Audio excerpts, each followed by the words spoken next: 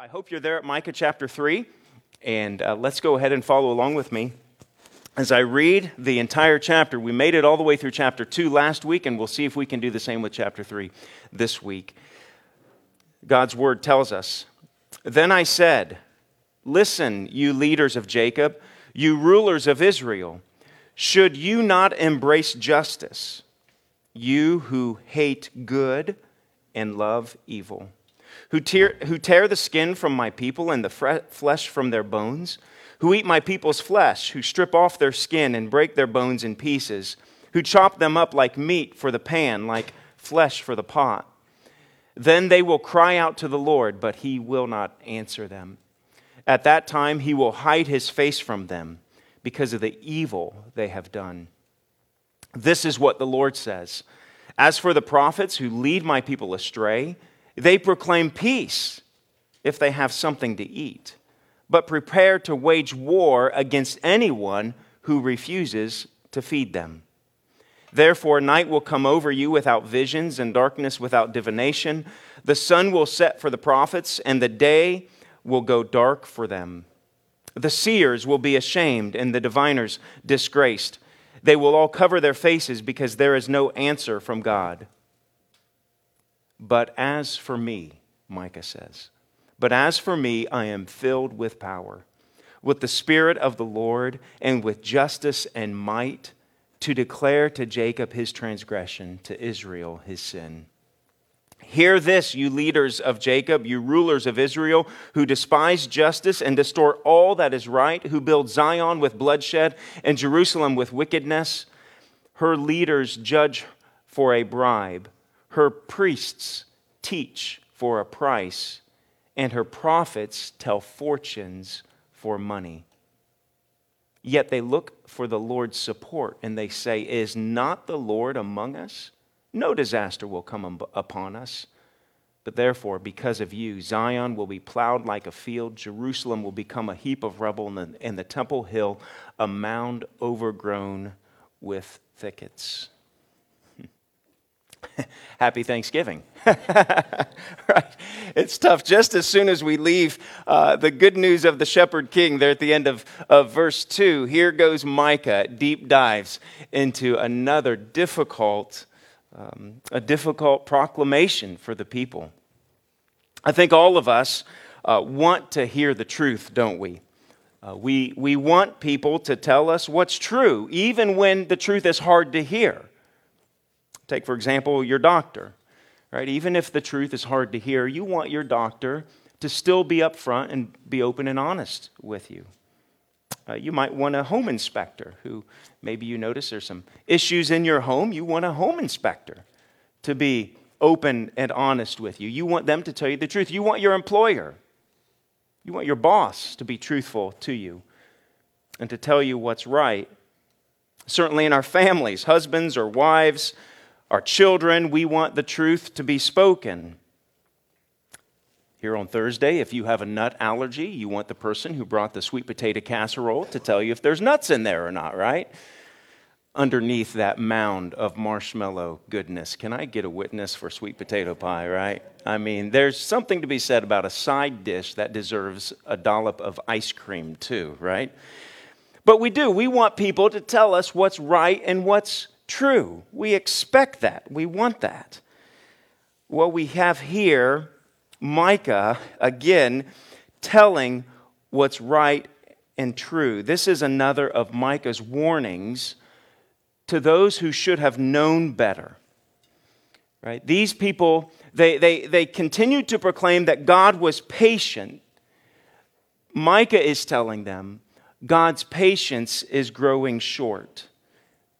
We have to remind ourselves that God is patient, but he is not patient.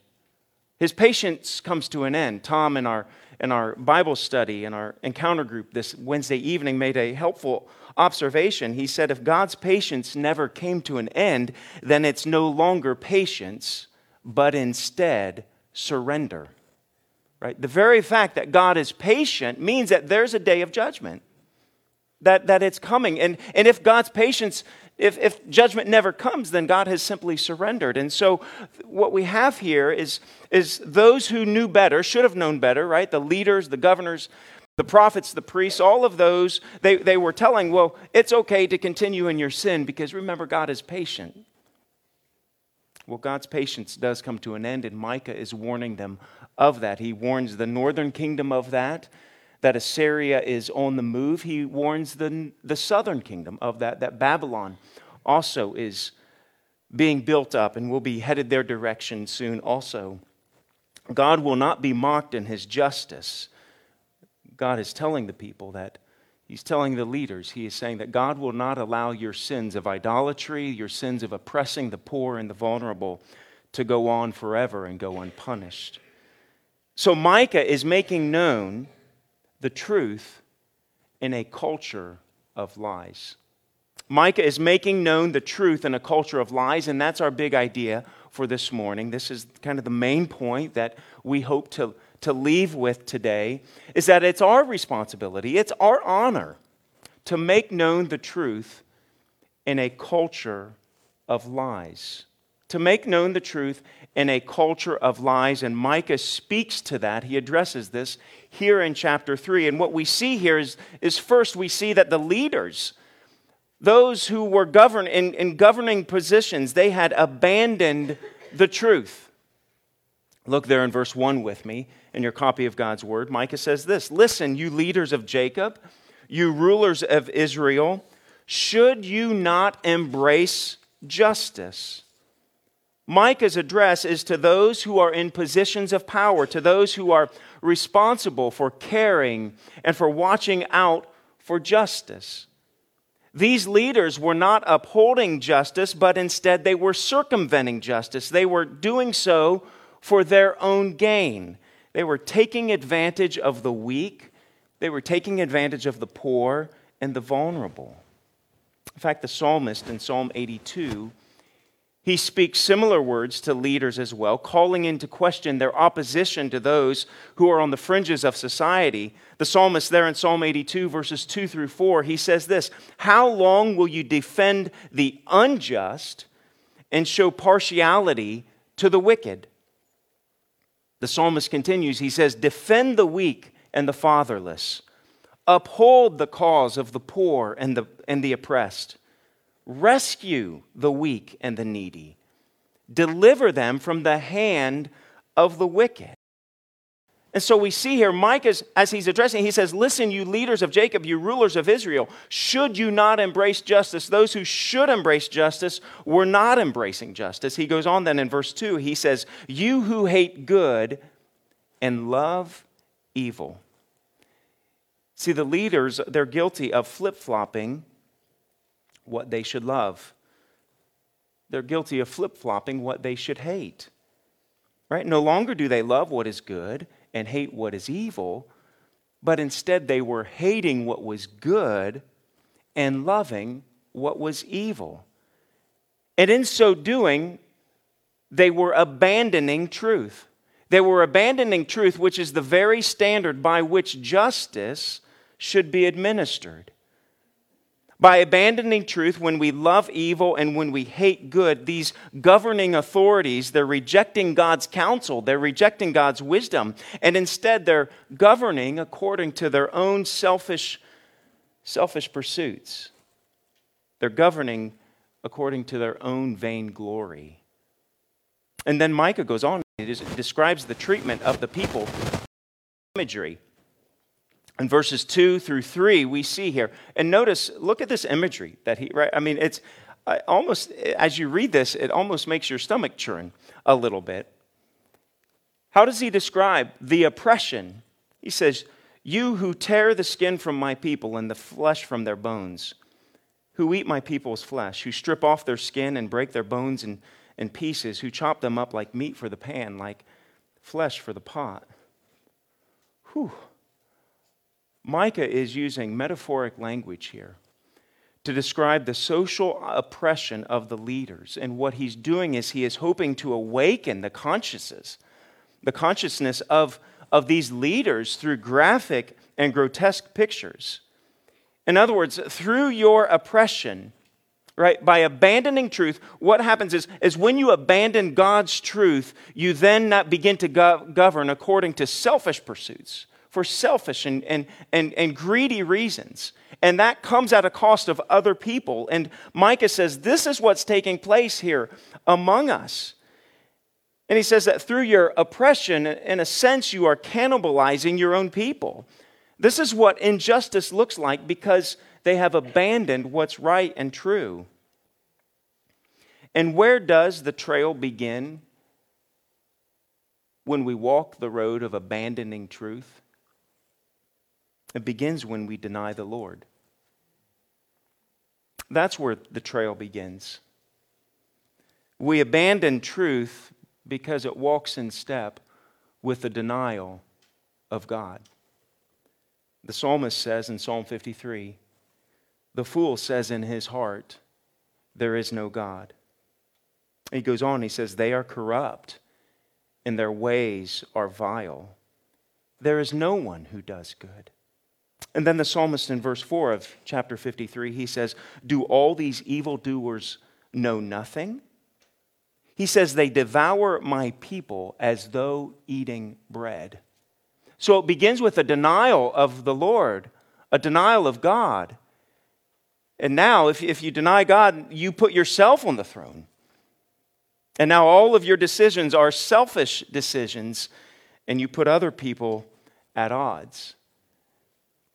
Chapter 1 of Micah describes how the leaders had abandoned the Lord. We looked at this, right? Chapter 1, he addresses the idolatry of Samaria, of the northern kingdom. And it's an idolatry, it's a plague that has encroached into Judah, into the southern kingdom. It's spread among them. And so he addresses that there in chapter 1. And because they denied the Lord, because of their idolatry, it affects the people.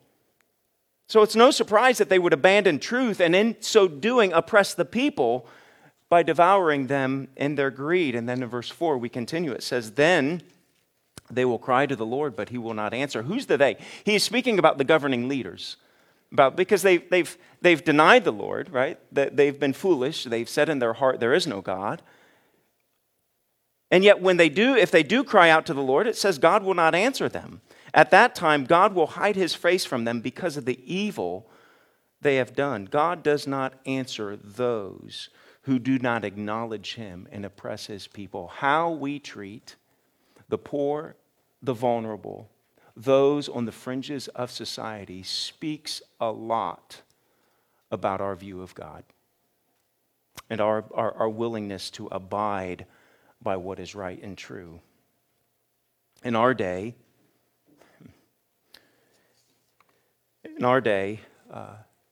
you read verses like verse 2, you who hate good and love evil. It almost seems to be a mirror of the day in which we live, our culture, doesn't it? We have to understand there's many who in our day are demanding social justice in our world, but they have to understand that there will never be true social justice until we first acknowledge and return to the Lord.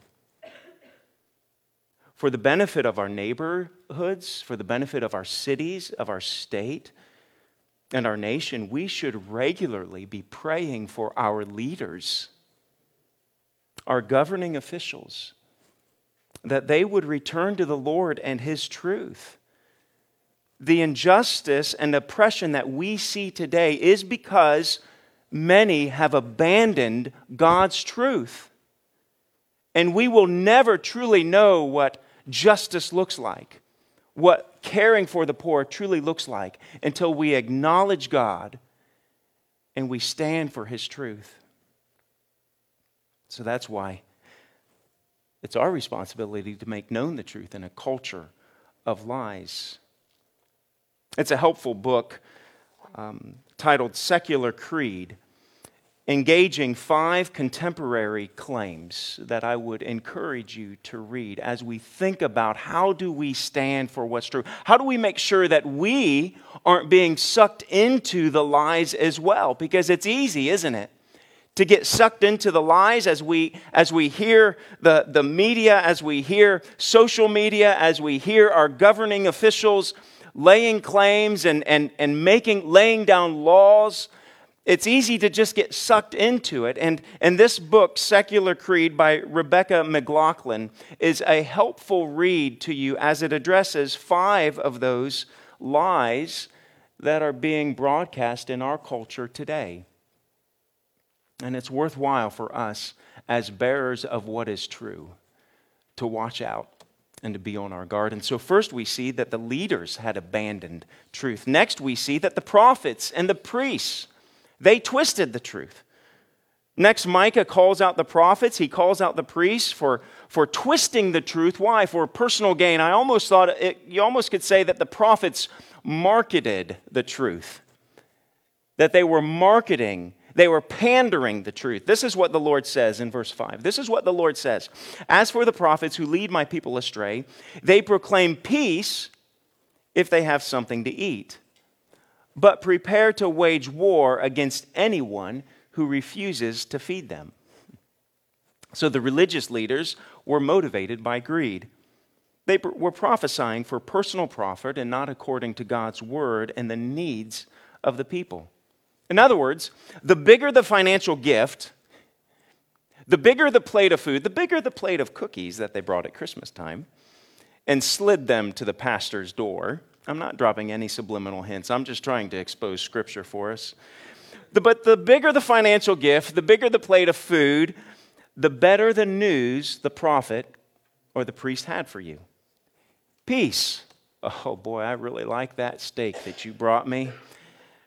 Thanks for taking me out to that nice restaurant. The Lord bless you. He will give you his peace, is what they did. And then maybe you didn't show up with your tithe this week, or maybe your plate of food was just nothing more than a bologna sandwich. Well, sorry, but this sermon is not going to go well for you, is what the prophets would say. It says they would wage war. They were marketing God's truth. They were twisting it in their favor. And what is God's response to these prophets and the priests who twist the truth? He doesn't answer them. It's the same response to those governing officials who abandoned the truth. God says, I will not hear your prayers.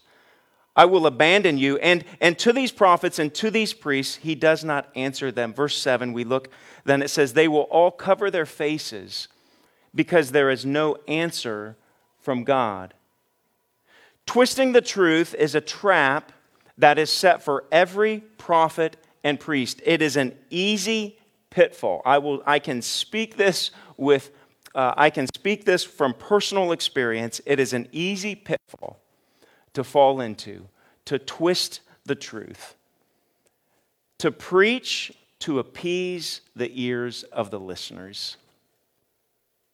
It's an easy trap to fall into, to soften the sharp edges of sin. It's an easy trap to preach for the approval of the crowd rather than the approval of God. To preach according to what the people want to hear rather than what they need to hear. In fact, even this morning as I was sitting there on the couch thinking this through, I thought, man, that big idea just sounds so harsh for the Sunday before Thanksgiving, right? Making truth known in a culture of lies, right? It just sounds heavy, shouldn't we? But this is where God has us here in Micah chapter 3. And I thought, I shouldn't fall into that trap of softening the edges of this. Because we are called to make the truth known because we are living in a culture of lies. And so with that being said, it's important for you to pray for your pastors. It's important for you to pray for those who are entrusted with the task of preaching and teaching. That your pastors, that your teachers, whether it be here at Encounter Church, whether it be podcasts or other radio shows that you listen to, it's important for you to pray for them that they would stand firm on God's word. It's also, though, necessary to pray for each other. Why?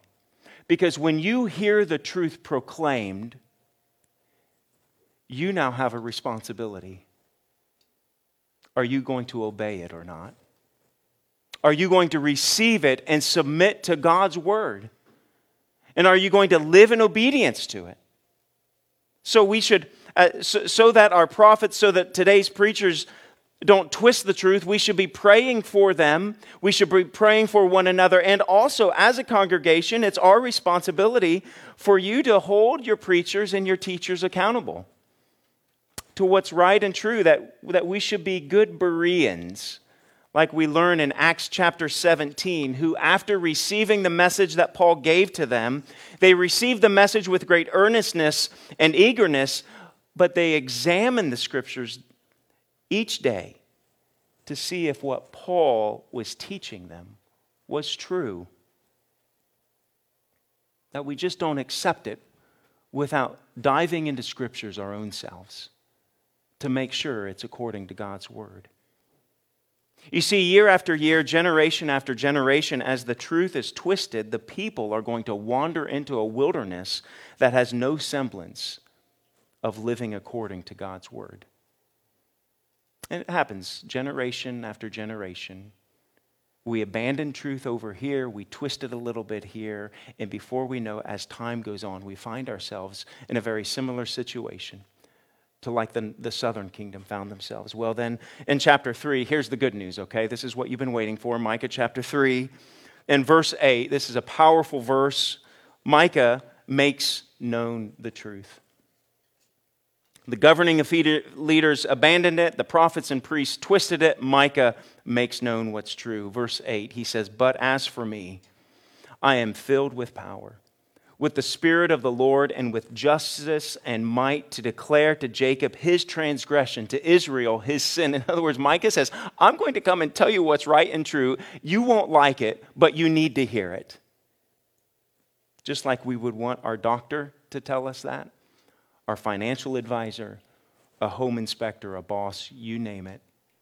Even when it's hard to hear, Micah says, I am going to tell you what's right and true. And so Micah now draws a distinction between himself and the rest. He says, but as for me, right? These are words of great commitment. Micah realizes that he is alone in his determination to tell the truth.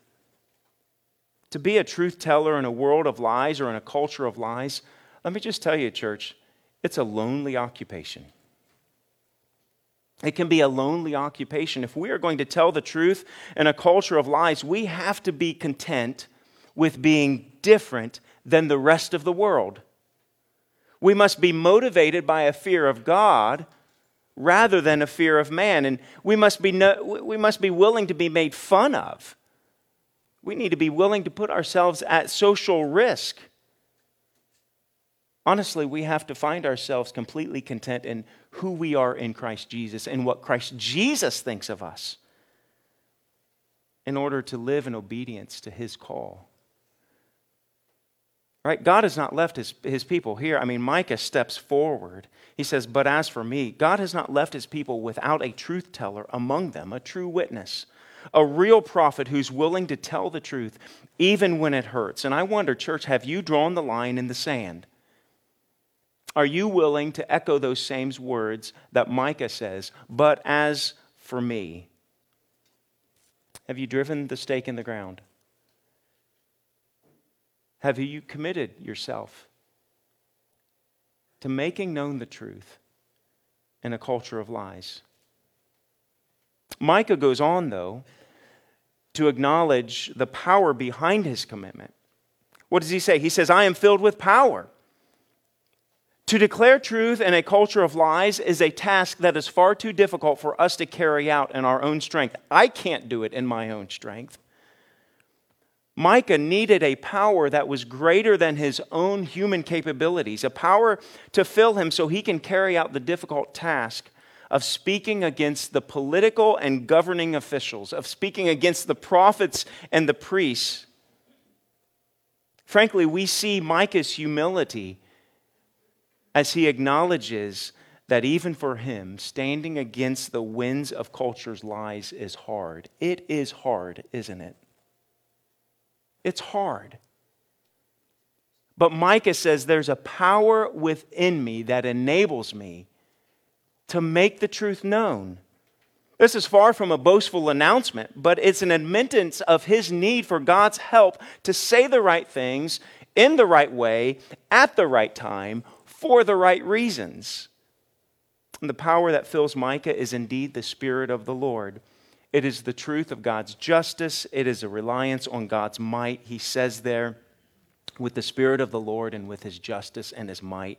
Verse 8 concludes with the specific task that Micah has been empowered and equipped to carry out. What does he say? To declare to Jacob his transgression, and to Israel his sin. Some translations have, they say this, in the New American Standard Version that I typically study from, it says that Micah has been tasked to make known to Jacob his rebellious acts, even to Israel his sin. The task of making something known is to bring to light that which was formerly not understood. Micah is bringing information to them. He's making information known that had been buried in the darkness of lies. He's bringing to them God's truth that they were formerly completely unaware of. And we can understand the reasons why the people did not know this truth, because their leaders had abandoned the truth and their prophets and priests were twisting the truth. The very people that should have been leading and teaching from the truth were now broadcasting lies, and such is that is a great, what's an injustice against humanity? How is humanity truly oppressed? When you lead through lies and you don't tell the truth. But God in his kindness, he sends the prophet Micah to shine light on the truth that had been hidden in the darkness. Today, as followers of Jesus Christ, church, we have a similar responsibility. Micah goes on, the chapter concludes. We won't go through it verse by verse, but Micah concludes, right? In verse 8, he says, but as for me, he says, I'm going to make truth known. And then in verses 9 through 12, he reiterates, he brings another summary of the sins of the people. Kind of gives them a bullet point, the Cliff Notes version of it there. But today, as followers of Jesus Christ, church, we have a similar responsibility to make God's truth known. Did you know that there are people in this world, neighbors living next door to us, who have never heard the truth of Jesus Christ? And it's our responsibility to make that known to them. We are Christ's ambassadors. We are his spokesmen. We are his spokeswomen. We are entrusted with the gospel message. And like Micah, we are also filled with the Holy Spirit, that we don't have to rummage up the gumption to do it on our own, but God gives us a spirit, his spirit, to declare these truths. In Acts 1, verse 8, Jesus, as he's getting ready to return to heaven, he says, but you will receive power when the Holy Spirit comes to you. And why are we given the Holy Spirit? Jesus says this, and you will be my witnesses in Jerusalem and in all Judea and Samaria and to the ends of the earth. We're not left alone. Each morning, church, we should ask the Lord, we should pray this prayer to God and say, Lord, today, please help me rely on your Spirit and your power so I can make known your truth today. Do you begin your day with that thought in mind, that we are Christ's ambassadors, and as his ambassadors, as his representatives, we are to be his spokesman. And yet he gives us his Holy Spirit, and we should say, God, help me to rely on your Holy Spirit. And when the opportunities come, give me the courage to speak up what's right and true. As we celebrate Thanksgiving this week, as we enter into the Advent season, we are provided many opportunities to make known God's truth in loving and gracious ways. Through our conversations, we can tell the truth of this festive season that we celebrate. If I might just encourage you in several very practical ways in which we as members of Christ's church, members as his ambassadors, what we can do during this season to just simply be truth tellers. I'd encourage you that as you gather around that table filled with food, and often is a practice in many homes, they go around the table and they share what they're thankful for. What a great opportunity for you to share that you're thankful for Jesus Christ. You're thankful for the life that God has given you, right? That we can get beyond just the trivial. We are thankful for warm homes and good friends and jobs. We are certainly thankful for that. But aren't we ultimately thankful to the one who gives us these good things? G.K. Chesterton said that the worst moment for an atheist is when he feels a profound sense of gratitude but has no one to thank. And what an opportunity this Thanksgiving. Maybe you've never shared words like that in front of your family or your friends at such a gathering, but this is a season where people's hearts are uniquely open to it. So let's make known the truth. Let's tell people really what is the hope that we have. With Christmas just over a month away, we can make the true meaning of the season known to others. Many of our neighbors do not know or understand the true story of Christmas, but we do. It's our responsibility to tell the story. We can invite our neighbors over one evening this month. We can share some dessert with them. We can play games together. We can sit and read the Christmas story together. We can sing Christmas carols, even if you're horribly horrible at singing. Do you like that? Horribly horrible at singing. Lead them in some Christmas carols. And have a time, and then sit down and read the Christmas story from God's Word. It doesn't have to be a big extravaganza. It can just be a simple evening together. Maybe you will include your neighbors in other Christmas activities. Maybe you'll be purposeful in your conversations. When sending out the year-end Christmas card, or for some, it's the New Year's card, or if you're really late to the game, it's the Valentine's card. But when sending out the year-end Christmas card, include scripture passages on it. Don't be generic in your holiday greetings. Invite your neighbors to our Christmas activities as a church. Invite them to the drive-by Christmas caroling that we'll have there in the middle of the month. Invite them to the Christmas Eve service. All of these are easy ways that we can step into making known the truth. That we can make known the truth of our Savior and share with others that the hope that we have, even in dark days. And then I would encourage all of us to be praying for those who are going to hear the truth.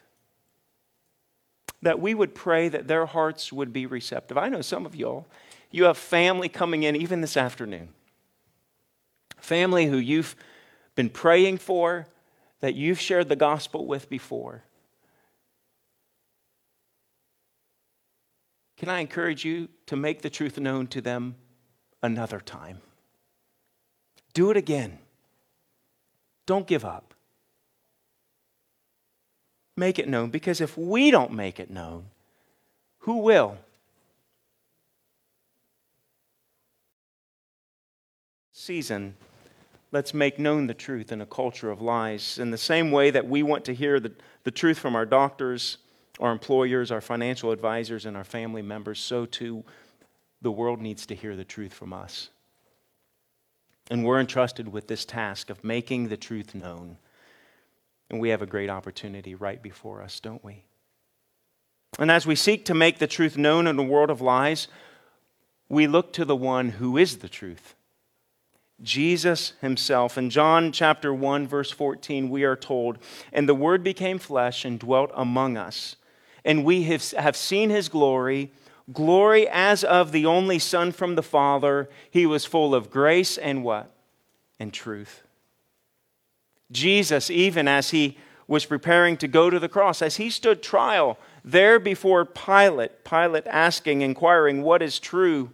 What is truth? Jesus' response is, "For this purpose I was born, and for this purpose I have come into the world, to bear witness to the truth.